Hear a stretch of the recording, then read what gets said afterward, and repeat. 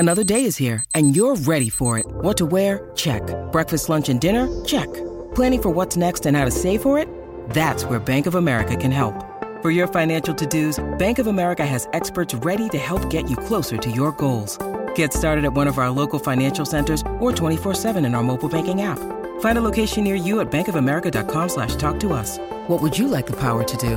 Mobile banking requires downloading the app and is only available for select devices. Message and data rates may apply. Bank of America N.A., member FDIC.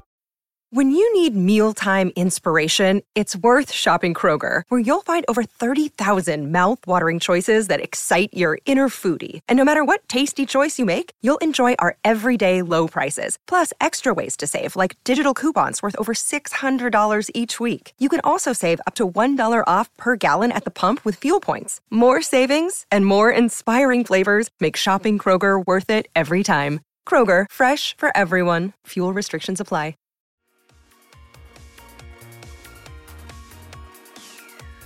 Hi, this is Tony Cottee, and you're listening to the We Are West Ham podcast.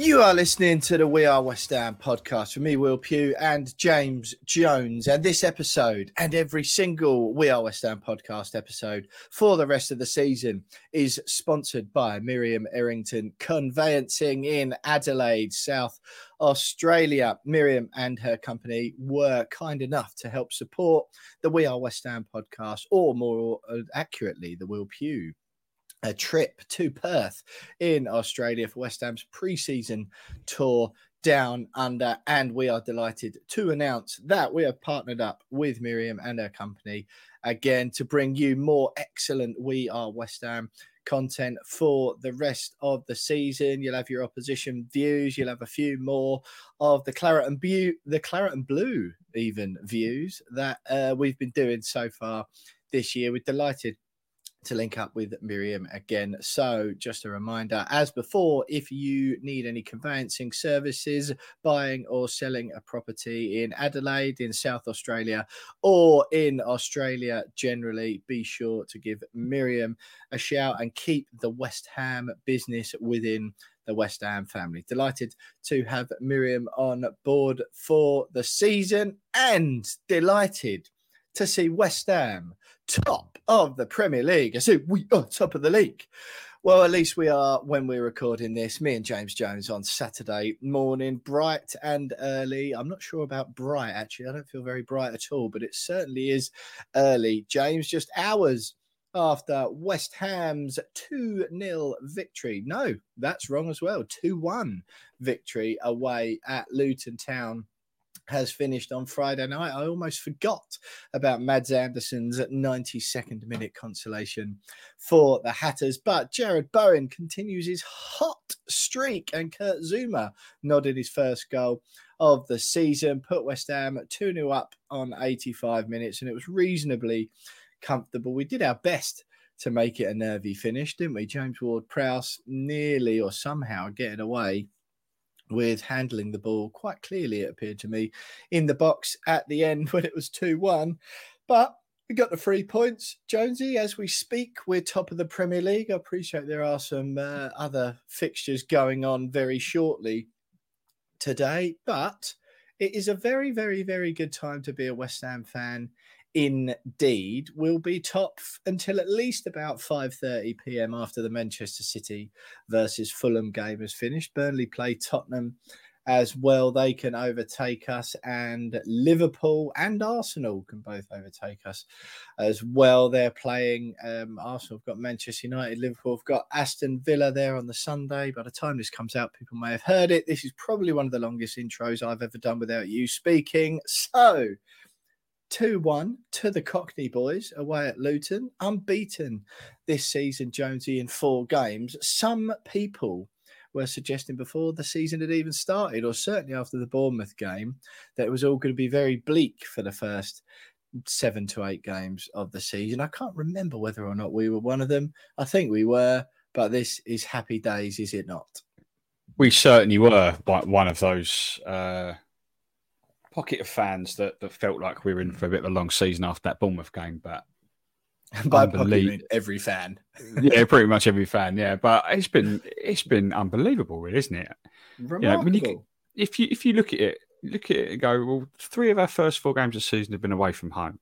We only won 3 away games all season last year in the league, and we're unbeaten.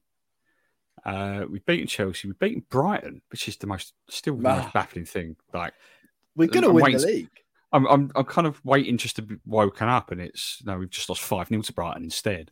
And we've gone to Luton, which was always going to be a tough night. Newly promoted Luton. On paper, people would have seen it as a bit of a formality. It never was going to be a formality. We said that last week. We've gone there and won and taken 3 points, and now we're top of the league after 4 games. Now, this would have been this is going to go out on Monday morning, so people listening now, it's Monday, or at least Monday morning, maybe after that. So likely it is that by the time people are listening to this, we're not still top of the league, but we're not going to be bottom though. So we're not going to be bottom. And I was looking at league this morning. I was admiring the Premier League table this morning. First thing I looked at when I woke up, and one of my first thoughts was, oh, this is great, top of the league after 4 games. The second thought was, oh, we're 10 points clear of the bottom 3. Which is fantastic. So we're well away from a relegation battle as things stand. Bit tragic, yeah, but it's kind of ingrained in me after years of pain and torture. And it didn't help. I was talking to a Leeds fan last week at work, and Leeds are down in the Championship, looking to come back up again this season. And he said, "Oh, West Ham had a good start."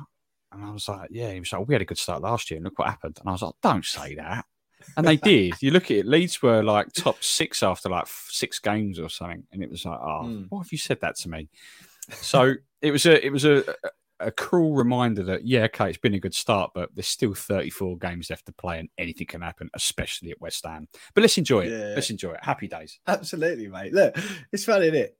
We've got 25% of the points needed to stay up already. Unbelievable. with 28 games remaining, we've already got 1/4 of the necessary points to stay in the Premier League, which is quite something. But honestly, mate, genuinely, I think it is a remarkable achievement. It's a remarkable start to the season, particularly with games against Brighton away, who not just because of that ridiculous curse, which obviously was a thing, but because they're a good side at the moment. They're still sitting 6th, even though they lost to us at home. They've won their other 2 games. And yeah, Chelsea at home. Again, Chelsea have had a strange start. They've lost that one to us. They've won 1 and they drew 1, but the draw was at home to Liverpool. They look a good side. They'll be okay, won't they? They'll certainly be better than last season. It's all a bit raw and rough around the edges still. But they'll get slicker and slicker as the season goes on, and they'll be a good side. And I would imagine they'll finish top 4, particularly without European football to contend with. And yeah, I think it's a phenomenal result. And we always do that thing, don't we? Or I think I have on the podcast before, where you look at the games that you've had, or that we were good at it last year, weren't we? Looking ahead at the next sort of little cluster of games. So you had 4 games, and then you sort of pick what you want to or should get out of those games points wise. And often, as is the way with David Moyes' West Ham, we would get points from games you weren't expecting us at all, either before or having already dropped points against a team that you really, really should have beaten.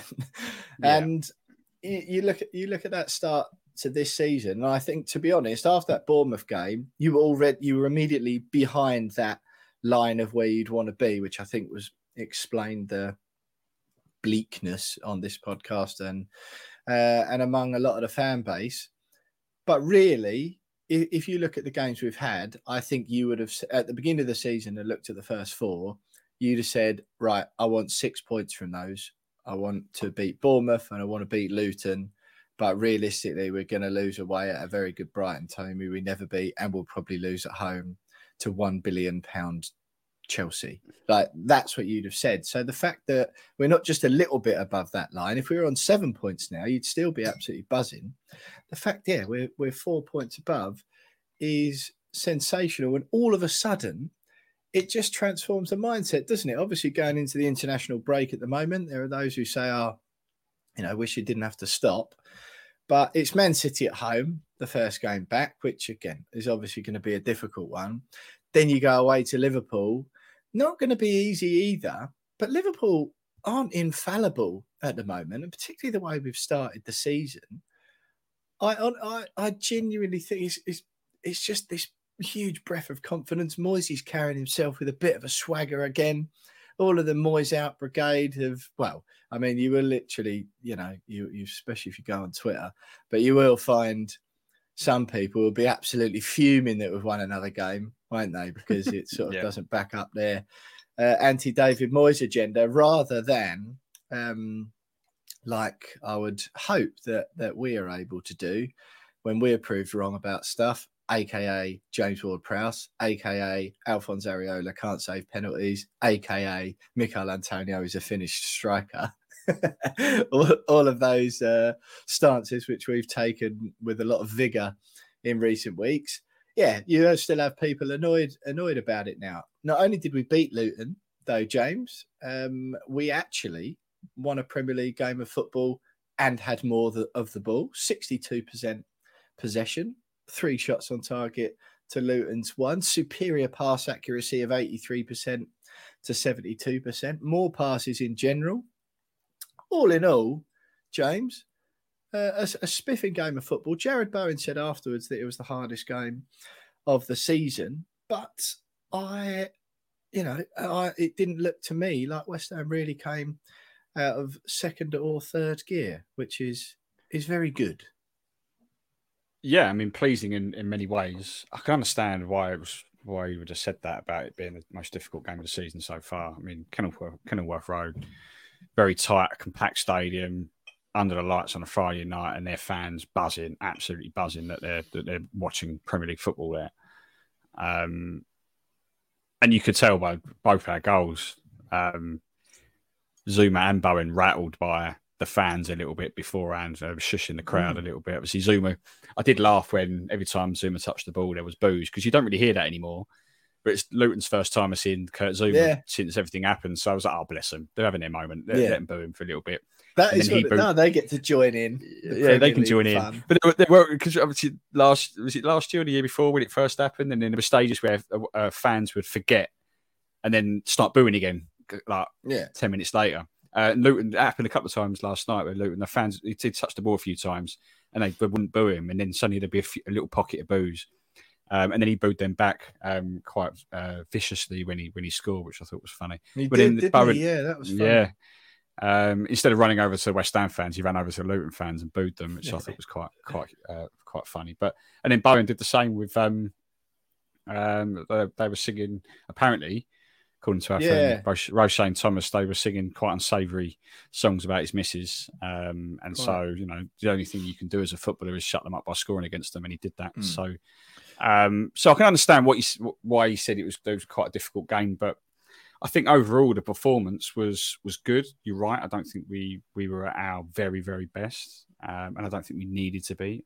I think Luton posed a few problems, particularly those crosses into the box. Aguerd and Zuma got man of the match and fully deserved, I thought. Cleared pretty much everything. But they were causing us a few issues with those crosses. And that Adebayo up front was very good at holding the ball up and bringing the midfield into play. So, they probably may have felt like they could have scored 1 or 2 more, and, you wouldn't have really put in the chances they had. You'd have been like, okay, they probably did deserve 1 or 2 more. But I thought we defended very well. I thought Lucas Paqueta, once again, was just outstanding. The assist for Bowen's goal, great. Ben Rama was Ben Rama. We spoke about that last night on WhatsApp, didn't we? The most Ben Rama, particularly the first half, the most Ben Rama 45 minutes ever. Didn't really do much in the second. But overall, a really good performance away from home, a difficult place to go against a newly promoted side where literally anything could have happened. Yeah. And we've come away with 3 points and we're top of the league. And it's become a little bit... Last season aside, it's almost become a little bit of a hallmark of us is that we just go and get things done professionally. under David Moyes. Can't be saying much about that last season, but more often than not, we've gone to difficult places and played difficult teams and put in a really professional performance and got the job done. And that was trademark David Moyes West Ham last night at Luton, 100%. Yeah, I couldn't agree more with you, James. I couldn't agree more. Listen, we will have a little chat about the transfer window later on in the final thoughts. West Ham, the Europa League draw was made in the week as well. We've got Olympiakos, Greek giants Olympiakos, Serbian side Baka Topola, and of course, Freiburg from Germany in that draw. Very exciting stuff indeed. Jonesy will chat about all of that and more in the podcast to come. Unfortunately, the reason that we're doing the podcast on Saturday morning this week is that I am going to Portugal on Sunday for a holiday, so there's no time this week. Unfortunately, we've got a very small window of time, no time to nail down a claret and blue view. I'm going to this remote little island somewhere, which I don't think has actually got Wi-Fi, so I'm going to be off the grid. We're just squeezing this one in so you get your content for the week. But yeah, so it'll be back to normal sort of format the following Monday. We've got the international break, of course, but we'll have a claret and blue view then. Jonesy, I came up with that name this week for the new section. We've had some very good feedback already. Lots and lots of positive comments about the chat with Mark Webster, broadcaster, journalist, and West Ham fan extraordinaire last week. I absolutely love Mark. He's generally is one of my, I really look up to him. I think the way he's just an interesting, eloquent, funny, friendly, knowledgeable man. I love chatting to him. I especially love chatting to him about all things Hammers, but hearing his views on football and his philosophies on pop culture and life in general. So I really enjoyed that last week. Lots of you did. We've got a few more West Ham guests lined up for the rest of the season. We had the Sun's West Ham correspondent Jordan Davis. We've got a couple of other big names lined up for the rest of the campaign. No time, unfortunately, this week to do it. I'm jetting off on holiday on Sunday, providing that the old air chaos or whatever's going on in Europe at the moment doesn't leave me grounded at Gatwick. So yeah, just a slightly shorter version of the pod this week from me and Jonesy. No Betway charity bets. They'll return with the podcast ahead of that Manchester City game after the Champions League. Needless to say, no winners this week, unfortunately. Don't forget, you can follow us on Twitter at @WeAre_West Ham. You can follow me and James on Twitter. I'm at William Pugh _ James is at by James Jones. You can get us on Instagram at @WeAreWestHamPod. We are on Facebook as well if you want to check us out over there. Some video clips, stuff that James puts up. I think we're on TikTok, James tells me.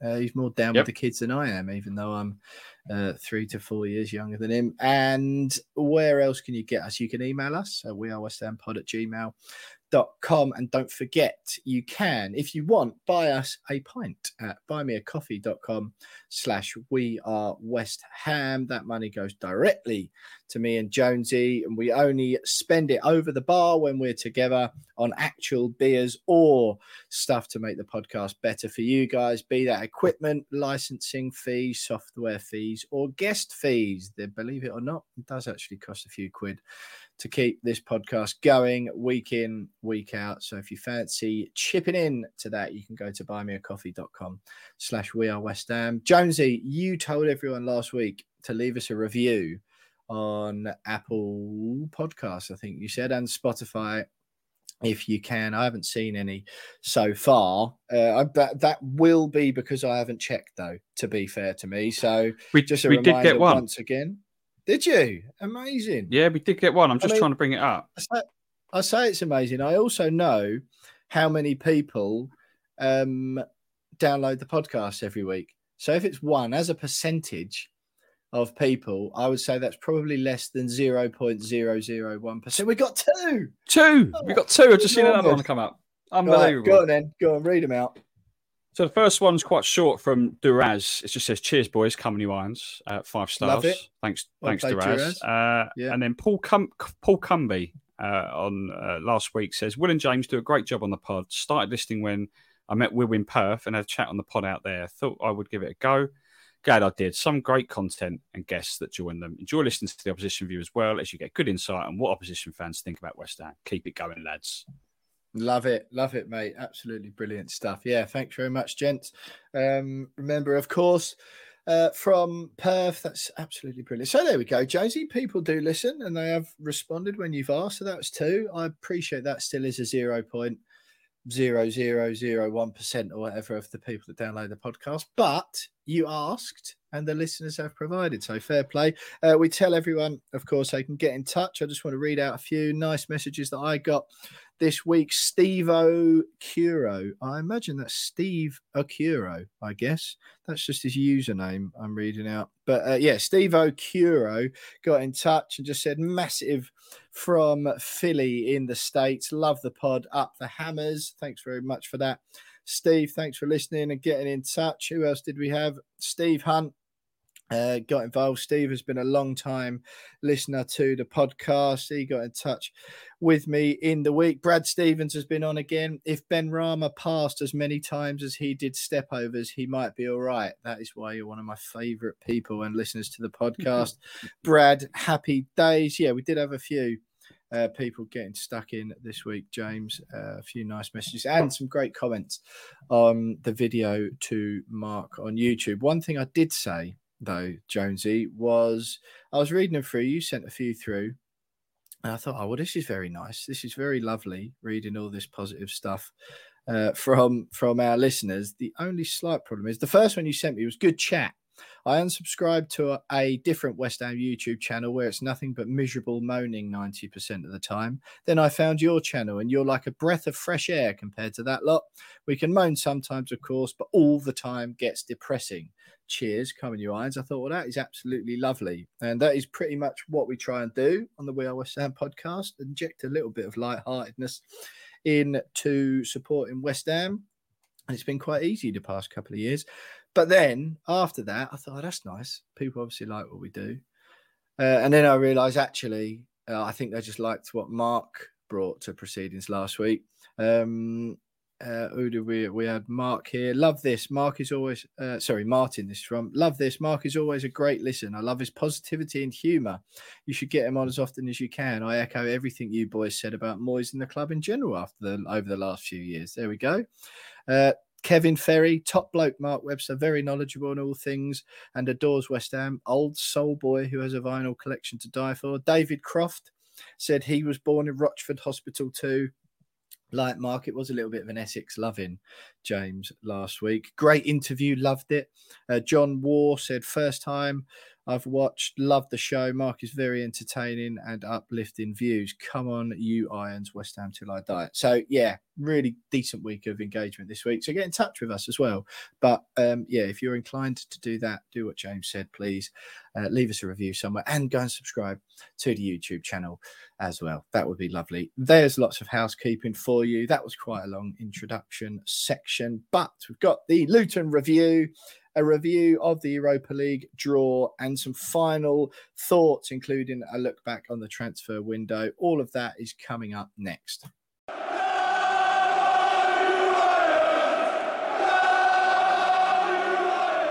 Well then, Jonesy, 2-1 away at Luton. A great win all round. You mentioned briefly some of your standout performers there. I mean, Jared Bowen is absolutely flying this season. He seems to be really stepping up. I don't know if since he's become a dad or since Declan Rice has left and he's sort of widely recognised as our best player now. Perhaps he's thriving in that role a little bit more. Yeah, like you said, the two centre-backs dealt with the challenge really well. Like I mentioned, Bowen said it was the hardest game of the season. Edson Alvarez is getting widespread praise from everyone. What's your sort of stance, general view on the whole thing? Who's your sort of man of the match of the Luton game? Well, it was a toss-up between Zuma and Paqueta for me. I thought Paqueta was outstanding. His assist for Bowen's goal was class. But felt like he was really pulling the strings and running the game for much of it. But I know Gary Neville was it Jamie Carragher? I think Jamie Carragher gave it to Zuma just for his just solid defensive display. And he obviously scored, the goal. I suppose. And obviously the goal. But even he was giving it a bit of a toss-up between the two of those. So, but I think overall, there wasn't a bad performance from anyone. I thought it was, and it's been that way since the Bournemouth game. Even the Bournemouth game wasn't exactly terrible.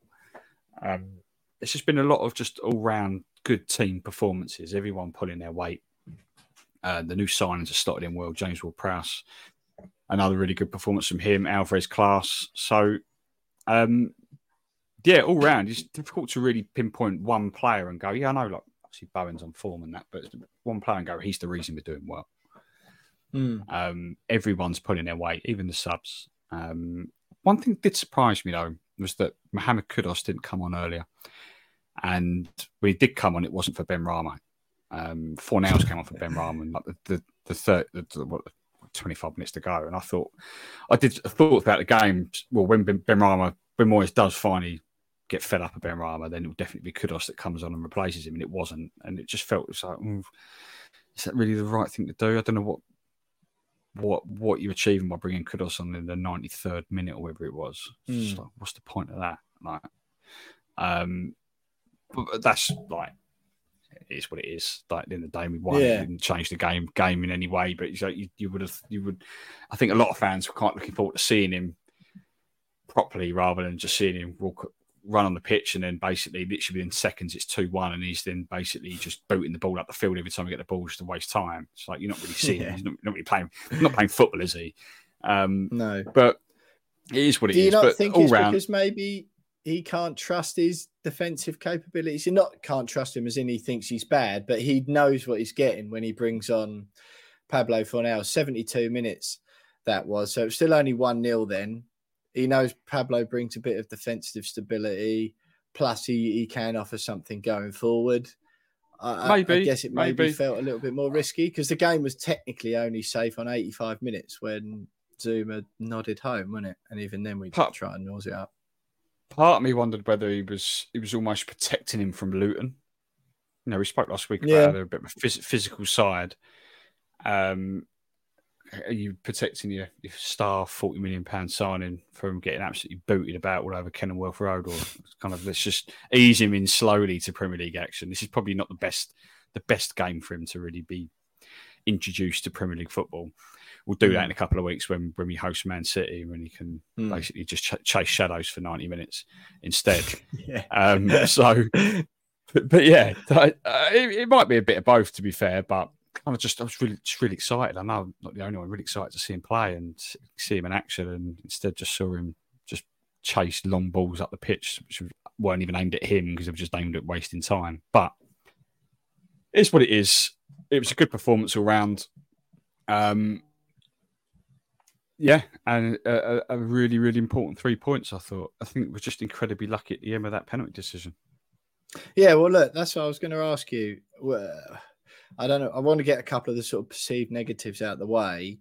I'm sort of inclined to go with Ben Rama first, but no, we'll do the penalty. We'll do the penalty shout. Obviously, Cross comes in. This is when it's 2-1 as well. Cross comes in, goes over everyone. James Ward-Prowse, at the back of a crowd of players. It like grazes off of his sort of upper arm, but below the shirt sleeve, which is what we're led to believe is the rule. And then goes to Maxwell Cornet, who controls it. And that also sort of half looked like a handball. VAR did check, and then Cornet cleared it. Ball was still in play for quite a while afterwards. Nothing given. VAR did check, and nothing was given again. There were some suggestions. They were only suggestions. I don't know if it's been ratified or proved or anything. That VAR were only looking at the potential handball on Maxwell Cornet. Because Kudos, it did look. Sorry, Kudos. Right. Correct me if I'm wrong about this. Has Maxwell Cornet's number changed this season? Yeah. Was he 14 last season? Yeah, I think he was. Hang on, I'll check. See, I genuinely think that's what it is. So last year, Max McConaughey was 14.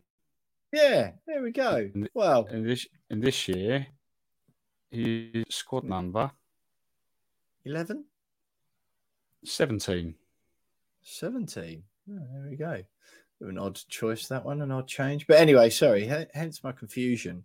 So, yeah, I mean, he's checking for the handball then on Kudus, and because as he's controlled it and cleared it, it did look a bit like handball. Suggestions that maybe VAR only looked at that one because they thought there was a contentious one, not even realising that there was one on James Ward-Prowse in the middle. But what did you make of the whole thing, really? Because I don't know.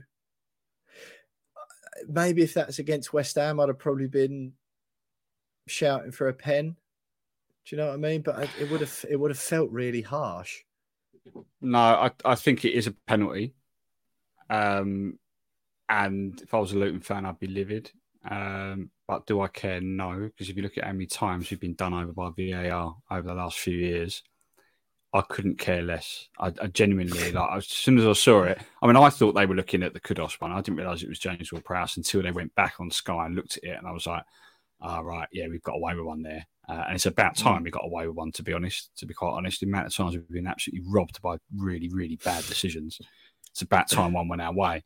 So, if I was a Luton fan, I'd be very, very upset, to say the least. But as a West Ham fan, I'm absolutely delighted because, I think we've got away with one there, 100%, definite handball.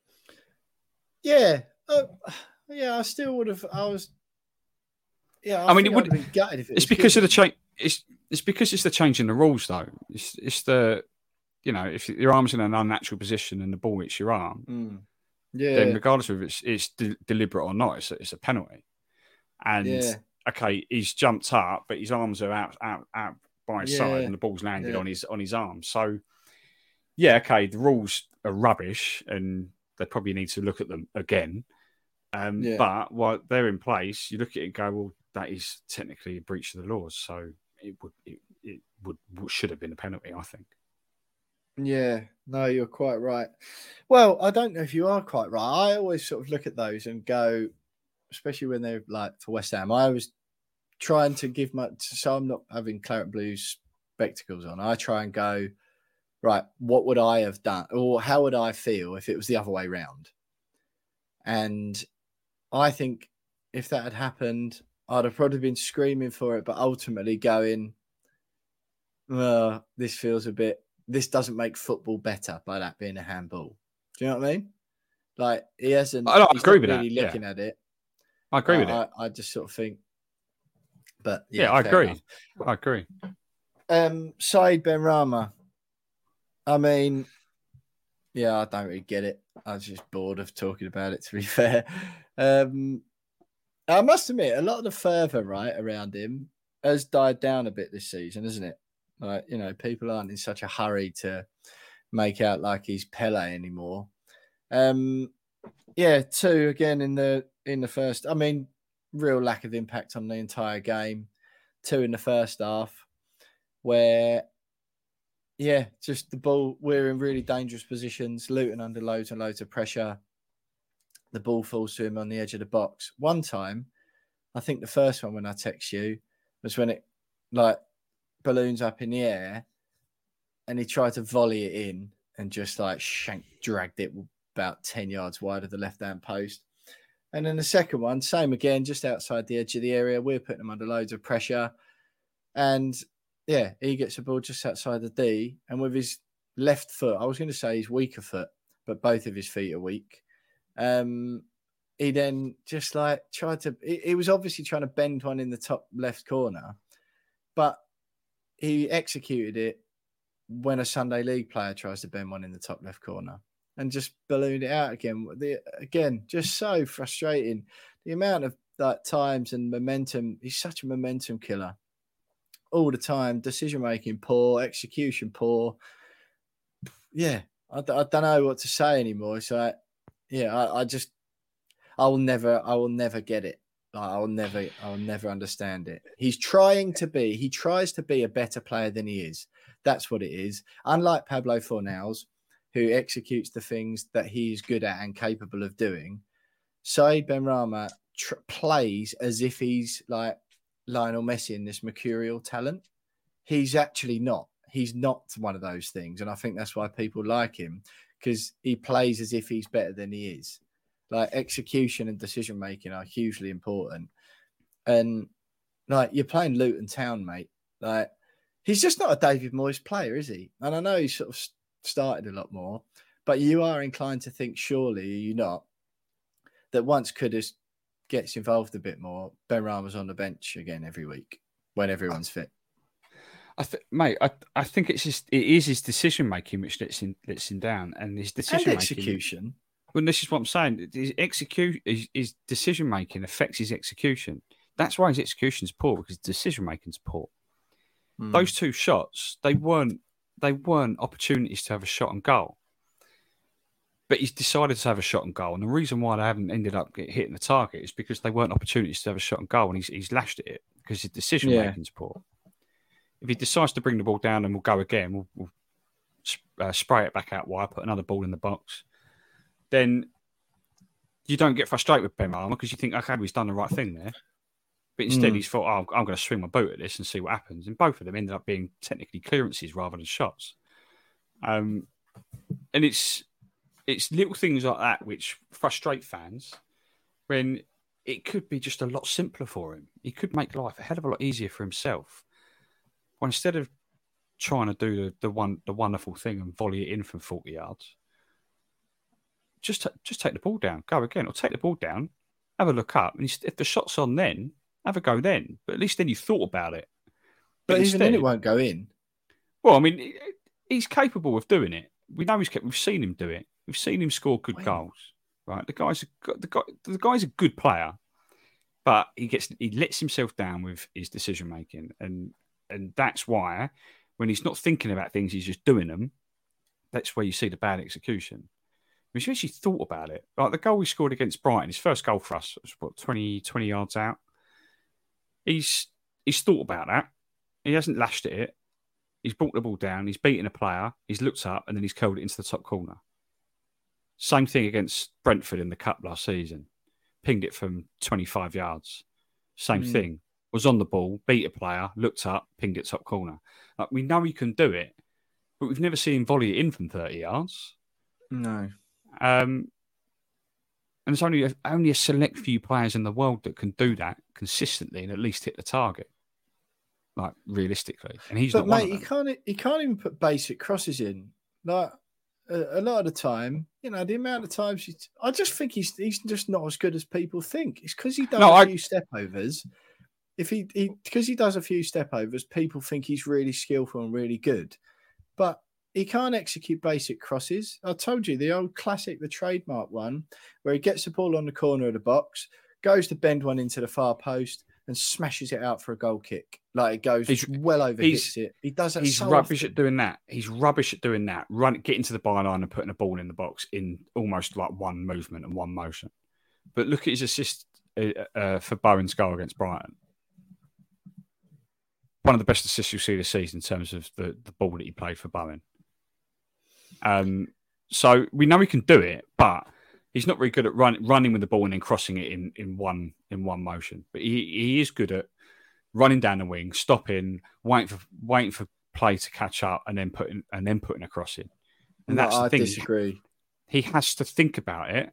He has to think about it before he does it. If he's not thinking about it, and if he's just doing it all in one motion, it ain't working for him. I just think. But I agree. He's not as good as people think he is. But the flip side, I don't think he's as bad as people claim him to be. I think he's a good player. I do think he'll drop on the bench once Kudus gets his opportunity and proves that he can be a better player in that position. But he's a good player to have on the bench, to bring off the bench. Good squad player to have. I think he does add quality to the team in areas. But I don't think he should be starting for us for much longer. No. Nine goal contributions in 35 Premier League games last season. 6 of those goals, 3 of them, just 3 were assists. He plays in the same position as Jared Bowen. Different player, we've seen... Huh?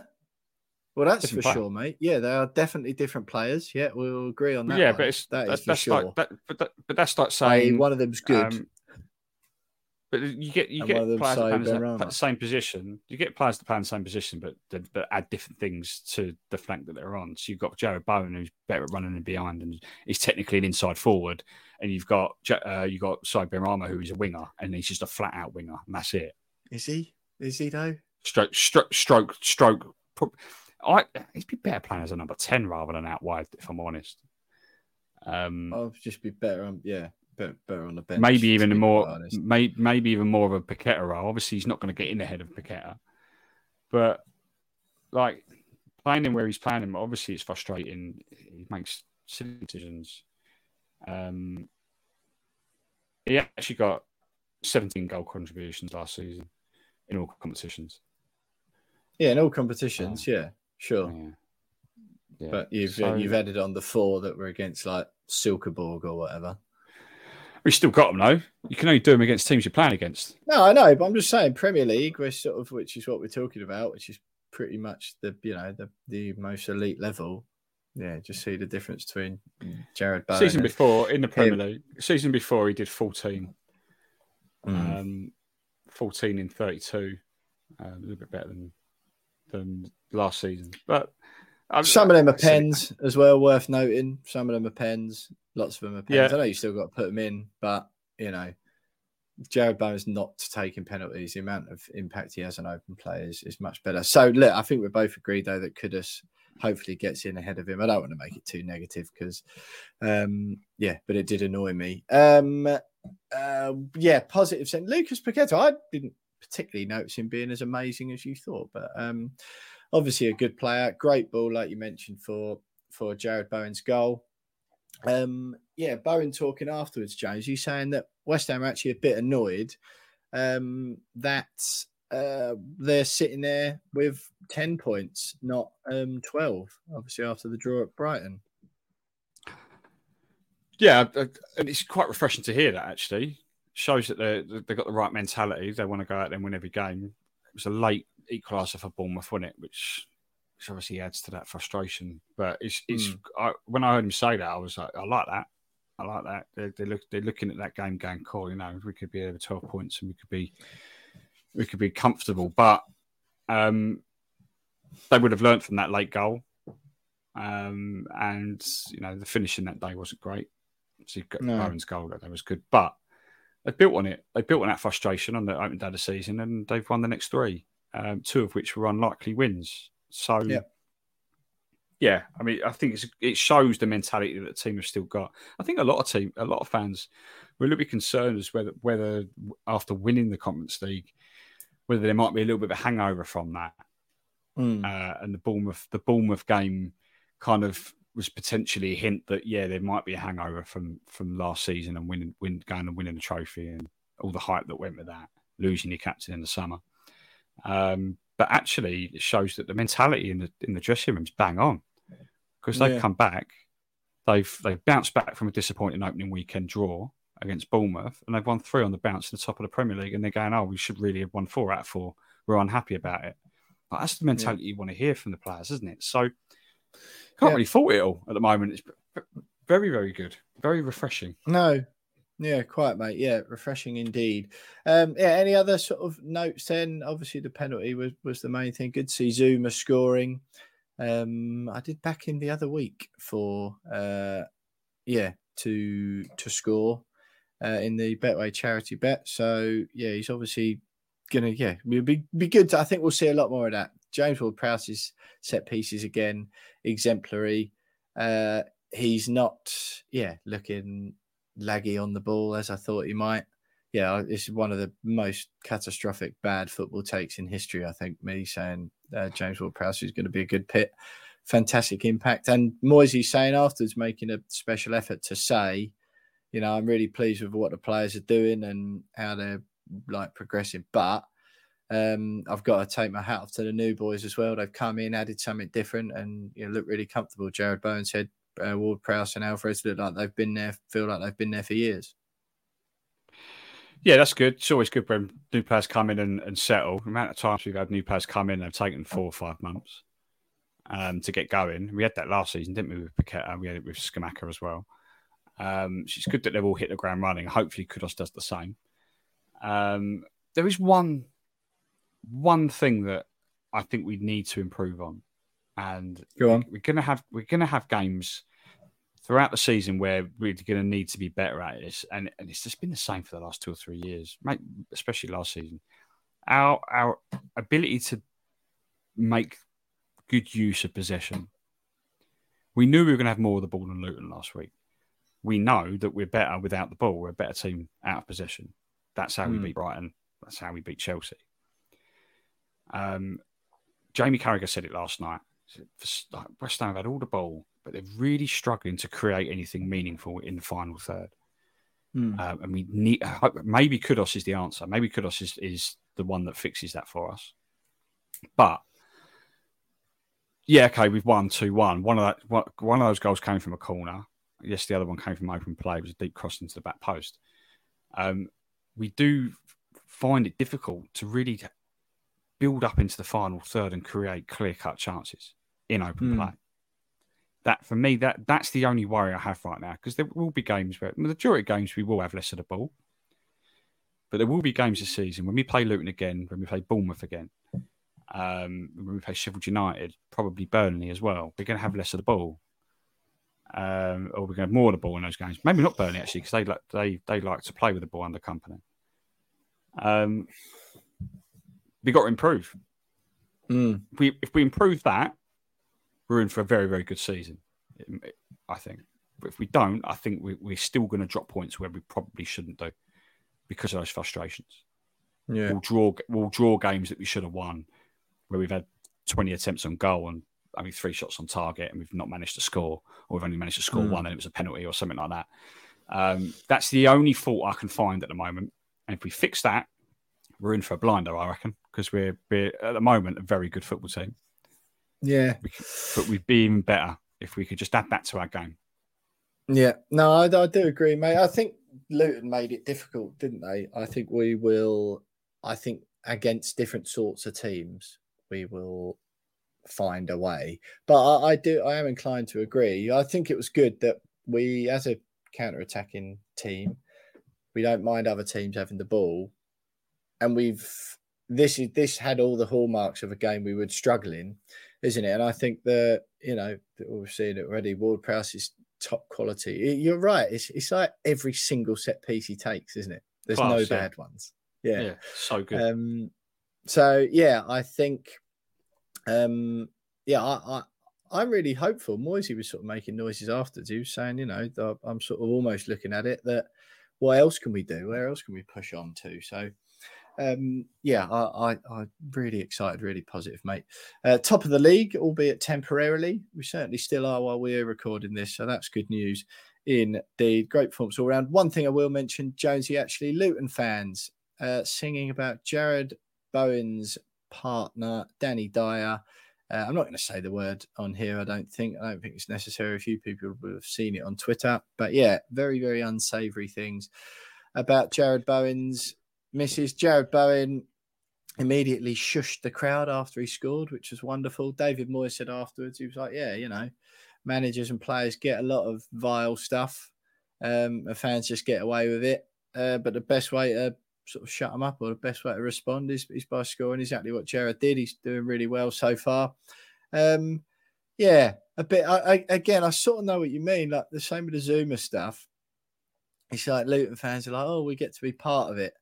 But actually, none of it, what you're doing, is original. And saying stuff like that about his missus, I don't know. It's just like, I don't know. Maybe I'm getting a bit old, and a bit nicer. All the grief we used to give John Terry and stuff, like, I heard some pretty vitriolic chants at Upton Park. I can't. Yeah, perhaps I am just getting a bit old, or trying to be a bit nicer these days, mate. I don't know, but I found it weird that they've singled out Jared Bowen and started. It's just weird. Like, he's one of the most inoffensive footballers in the Premier League. Like, literally just gets his head down, plays football, nice family man. Yeah, okay, he's got a famous, famous missus and a famous father-in-law. but he's just a hard-working Premier League footballer that doesn't offend anyone. So for some reason, they picked on him. And okay, people can go, "Oh, it's disgusting. Why are they doing that?" But I mean, you're right. Stuff we used to sing about John Terry and his mum and stuff like that years ago. Yeah, like it happens. Unfortunately, football fans are like that. They get caught up in the moment. A couple of fans sing it. They've had a few beers. Friday night as well in Luton. I can't imagine it's sober city. So everyone's had a few beers. They see a footballer. They know he's got famous misses and go, let's just sing about his misses. And that's what happens. It will always happen, unfortunately, because that is, unfortunately, football fandom. And you're not going to stop it, unfortunately. But I'm glad that he shut him up with a goal. And I'm glad that he made a point of celebrating the way he did as well, to go, okay, well, you can have a pop meal you want, but look what I'm doing. So do you hate then, Jonesy, Luton fans as much or less than you hate Nottingham Forest fans? No, I have no feelings towards Luton fans whatsoever. I was like, I'm excited for them. I'm glad that their story is incredible. Their journey over the last decade has been unbelievable. Even 20 years, really. But them singing those songs and booing Zuma and having a pop at Jared Bowen doesn't offend me whatsoever. I'm not going, I hate Luton, I want them to get relegated. Unlike Nottingham Forest fans, Palace fans, Tottenham fans, Arsenal fans, Brighton fans. They're the four sets of fans. Oh no, no Palace fans. Don't mind. I don't mind. I don't mind Palace fans. I just don't like Palace. Okay. Palace for me is a pointless football club. Like they genuinely just finish 11th every year. Not even that good. They've been in the Premier League for like 12 years running now, and they've never in their entire history finished in the top half of the Premier League. No. Like, what are you doing? What are you doing? Why are you there? Do something. Come on. And they don't even get involved in the relegation battles anymore. No, exactly. They're always safe by March, and it's it. It's done. But never at risk of doing anything interesting either. Yeah, exactly. And they've got their 20 ultras in the corner that think they're Brusher Dortmund fans. And it's just like they're just. I look at Palace and I just go like, and I know Palace fans, and I'll say this to them as well. I don't mind saying it to them. I look at Palace and just go, what are you? Like, what are you? What is the purpose? What is there something? Is there life there? Yeah. Is there life? Now they've lost Zaha as well, who is like their god. He's gone.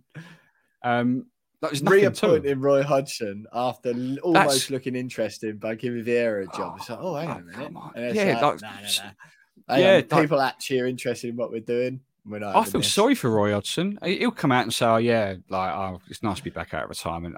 He's got the freedom of the London Borough of Croydon, though. So it's unbelievable. Like, poor bloke, just let the bloke retire, for crying out loud. Like, just leave him alone. They'd be wheeling him out in a wheelchair, wouldn't they? Yeah, come on. That's why I dislike. I don't dislike Palace fans. So I know quite a few of them, but I just don't like the club. I don't really understand the club. I don't know what it's all about. But Forest, Brighton, Spurs, and Arsenal fans. Those four, I don't like either club or fans. If I'm quite honest with you. Yeah, fair enough. I think it's quite like Palace-wise. I think it's like it's nice, like quirky little stadium, and it's sort of like something a bit different to the money thing in the Premier League. Their kit's a little bit different. That's quite cool. They have an eagle in the stadium before the game, like a real eagle. That's cool. Who doesn't like a real eagle, like a bird of prey show? You don't get that anywhere else in the Premier League.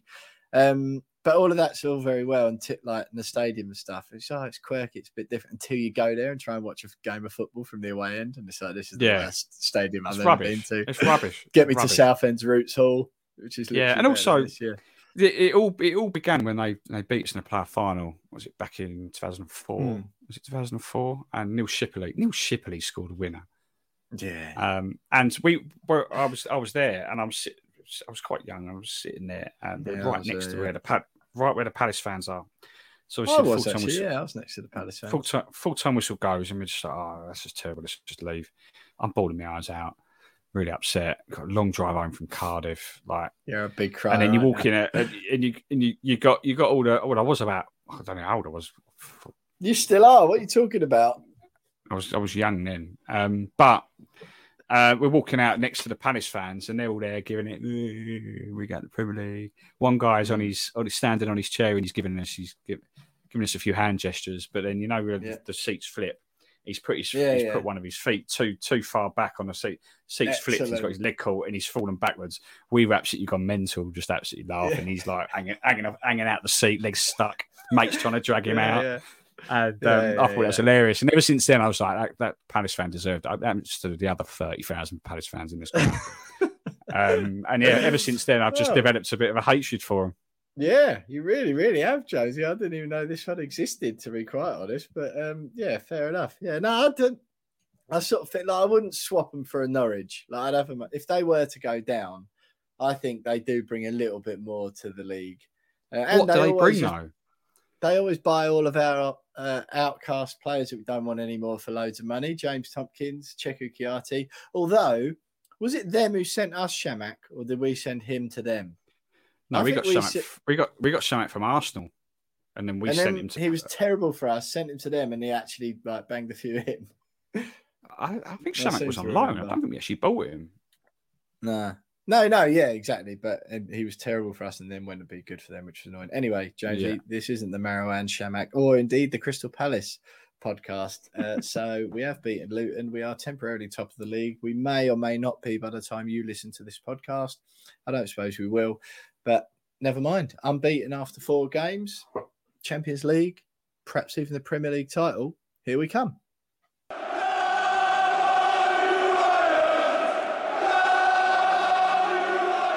Well then, Jonesy, we talking about Champions League, here we come there. It's actually Europa League, here we come this season. The draw was made at the end of last week, and we are in a group with Greek giants Olympiakos, a Serbian team whose pronunciation of their name I have been struggling with. I think everyone else has, but is Baka Topola is the Serbian team, and German outfit Freiburg. My renewed excitement for the Europa League is back and European football in general. I'm absolutely buzzing with the Olympiakos game. We have this morning booked our flights to Athens for the away game, which is very exciting indeed. Although I say I've made the booking, and all I've got at the moment is your flight booking is pending, which isn't ideal. The money's gone.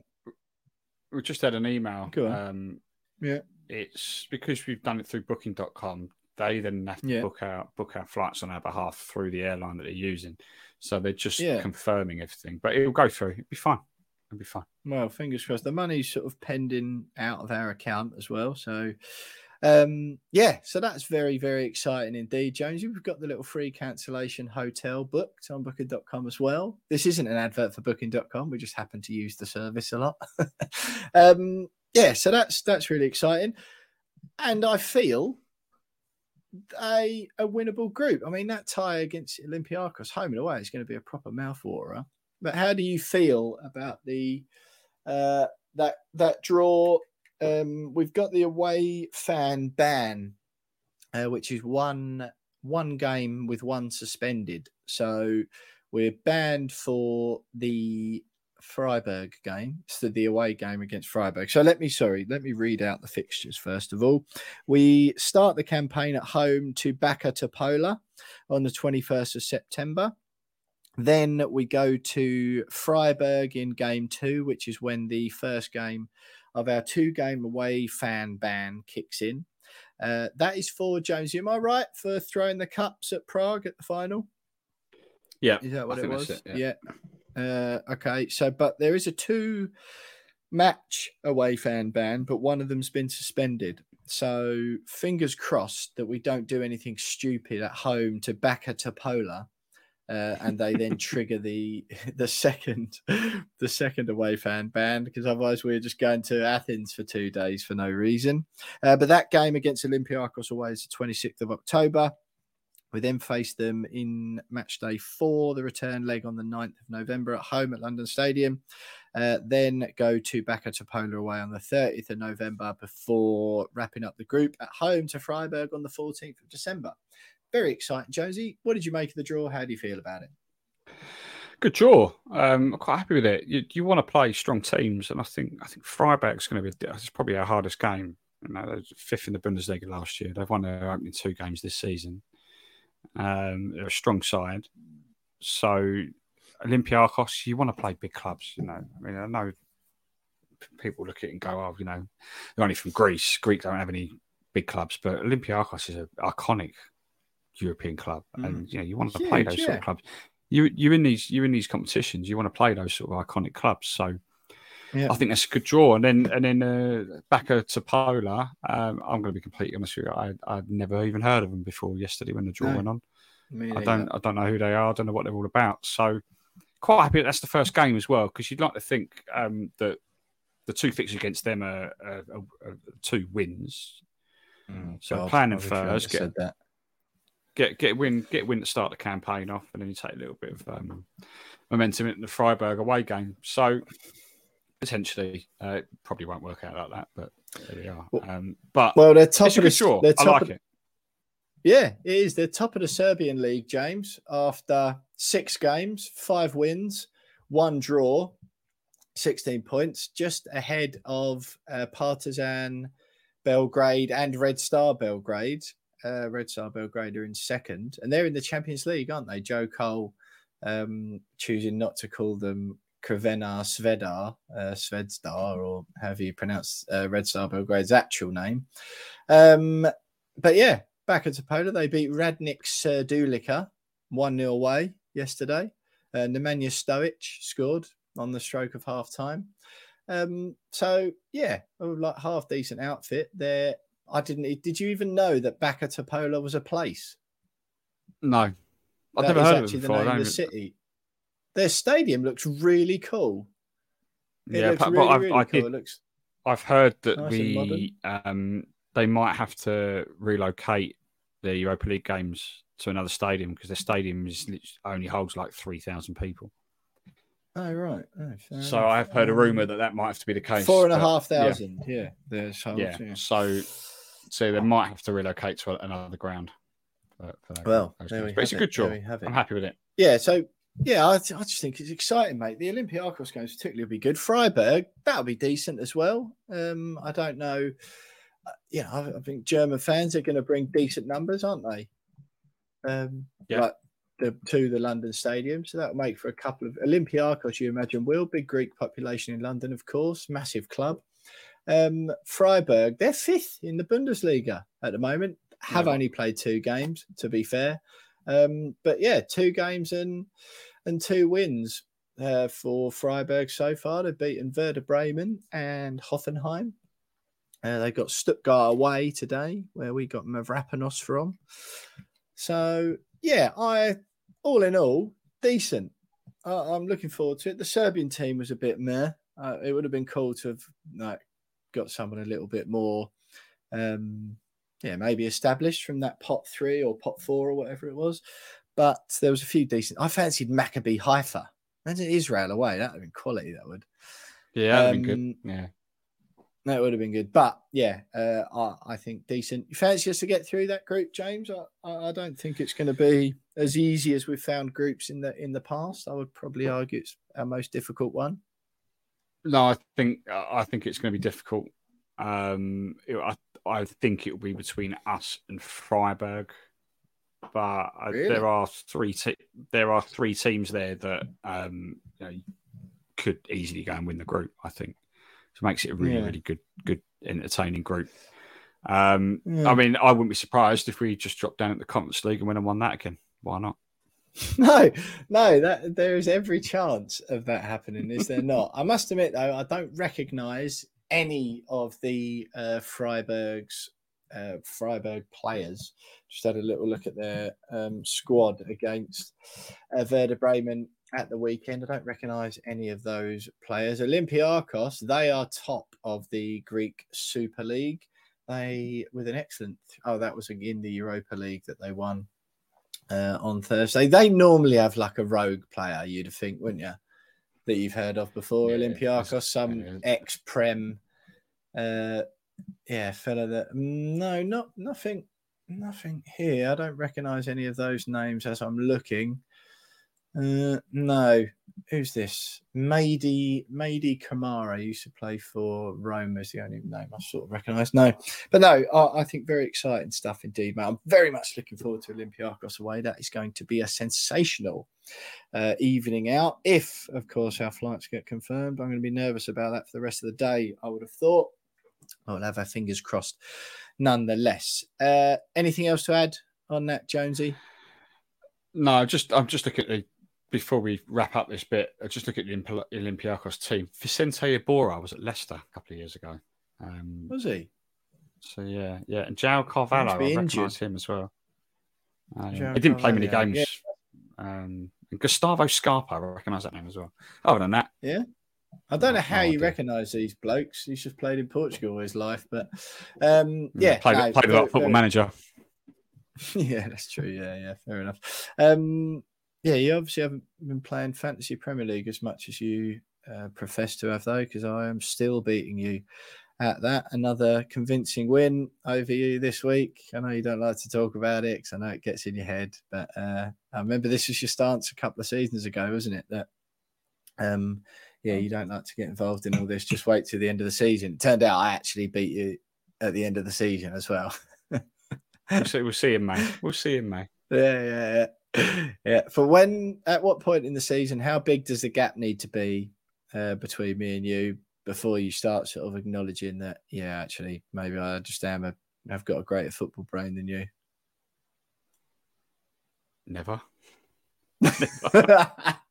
It's not happening, mate. It's not happening. Fair enough. Well, look, Europa League football's back. West Ham are quality in the Premier League again. We've booked another away day. The cycle continues, which is great. Stay with us for some final thoughts from me and James next.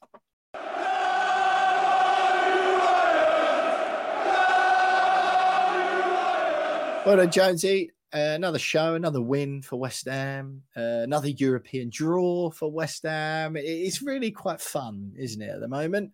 We thought it wasn't going to be, but holistically, like we said, I think that last season's Premier League form will prove to just be a blip on the landscape of things that West Ham achieve under David Moyes. We've really started well this season. I think the transfer business has been spectacular. Everyone seems really pleased with the additions. You tweeted the other day about Mikel Antonio and Danny Ings not being a sustainable front line. I agree wholeheartedly with you on that point.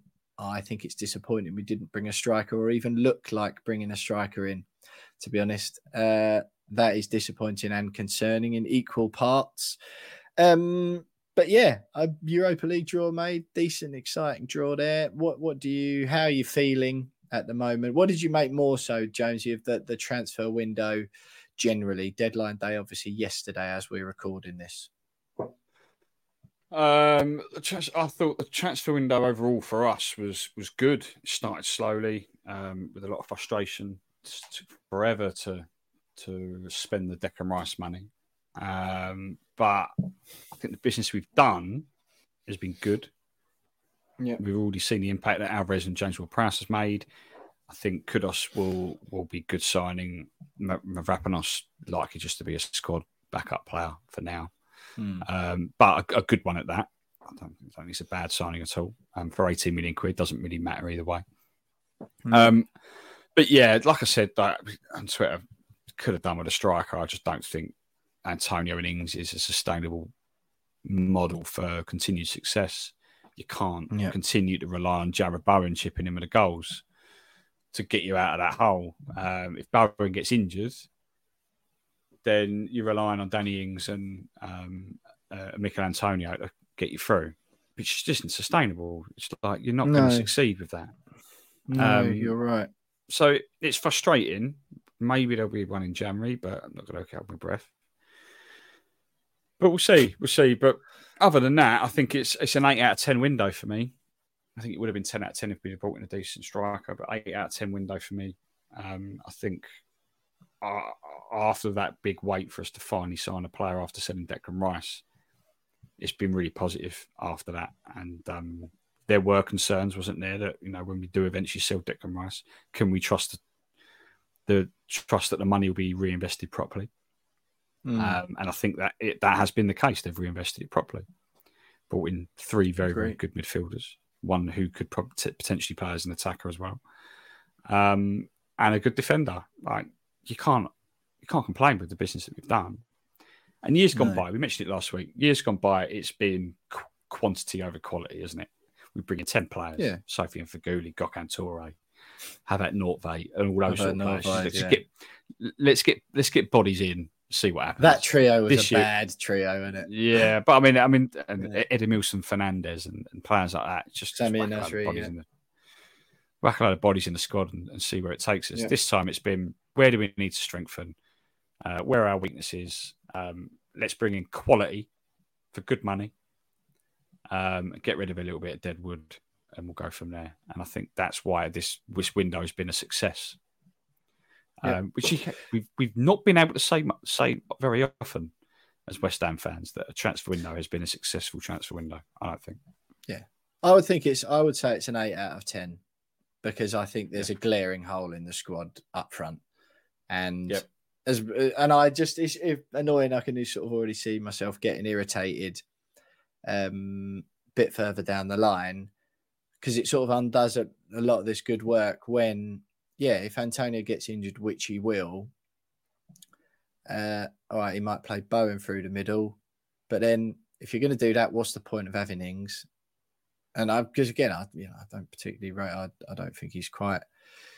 It just doesn't fit a West Ham. I don't think so. Yeah, that is.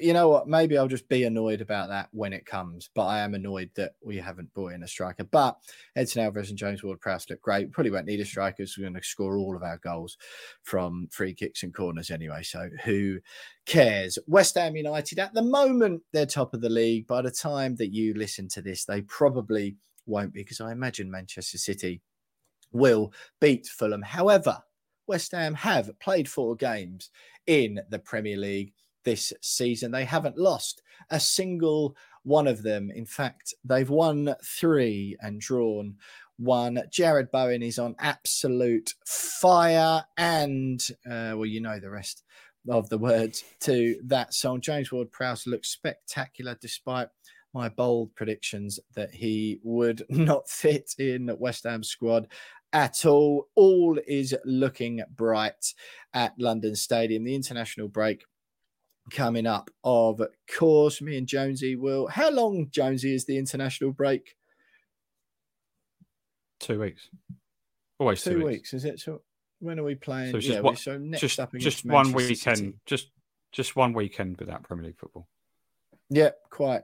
So, yeah, me and Jonesy will be back ahead of that Manchester City game. Things are looking exciting at West Ham. Another Europa League draw, another season of European football coming up. And we're going to try and do it all with 0.75% or 0.75 strikers, I suppose. I think I'll give Mikel Antonio half because he's improved this season. Danny Ings, very much a 0.25. However, no reason for negativity just yet. There may be some on the horizon, of course. Me and Jonesy are off to Athens. We'll, of course, take you lot with us by means of the podcast. Reasons for smiling at West Ham. The fact that Gareth Southgate's overlooked Jared Bowen and James Ward-Prowse seem to rattle a lot of people, but it means they get a rest for the next couple of weeks and will be fit and firing when we take on Manchester City in that Premier League title decider at London Stadium on the 16th of September. Thanks for listening, everyone. Follow us, subscribe, comment, review in all the usual places. You've been listening to We Are West Ham. Thank you for doing that, and we'll see you next week. Hi, this is Tony Cottee, and you're listening to the We Are West Ham podcast.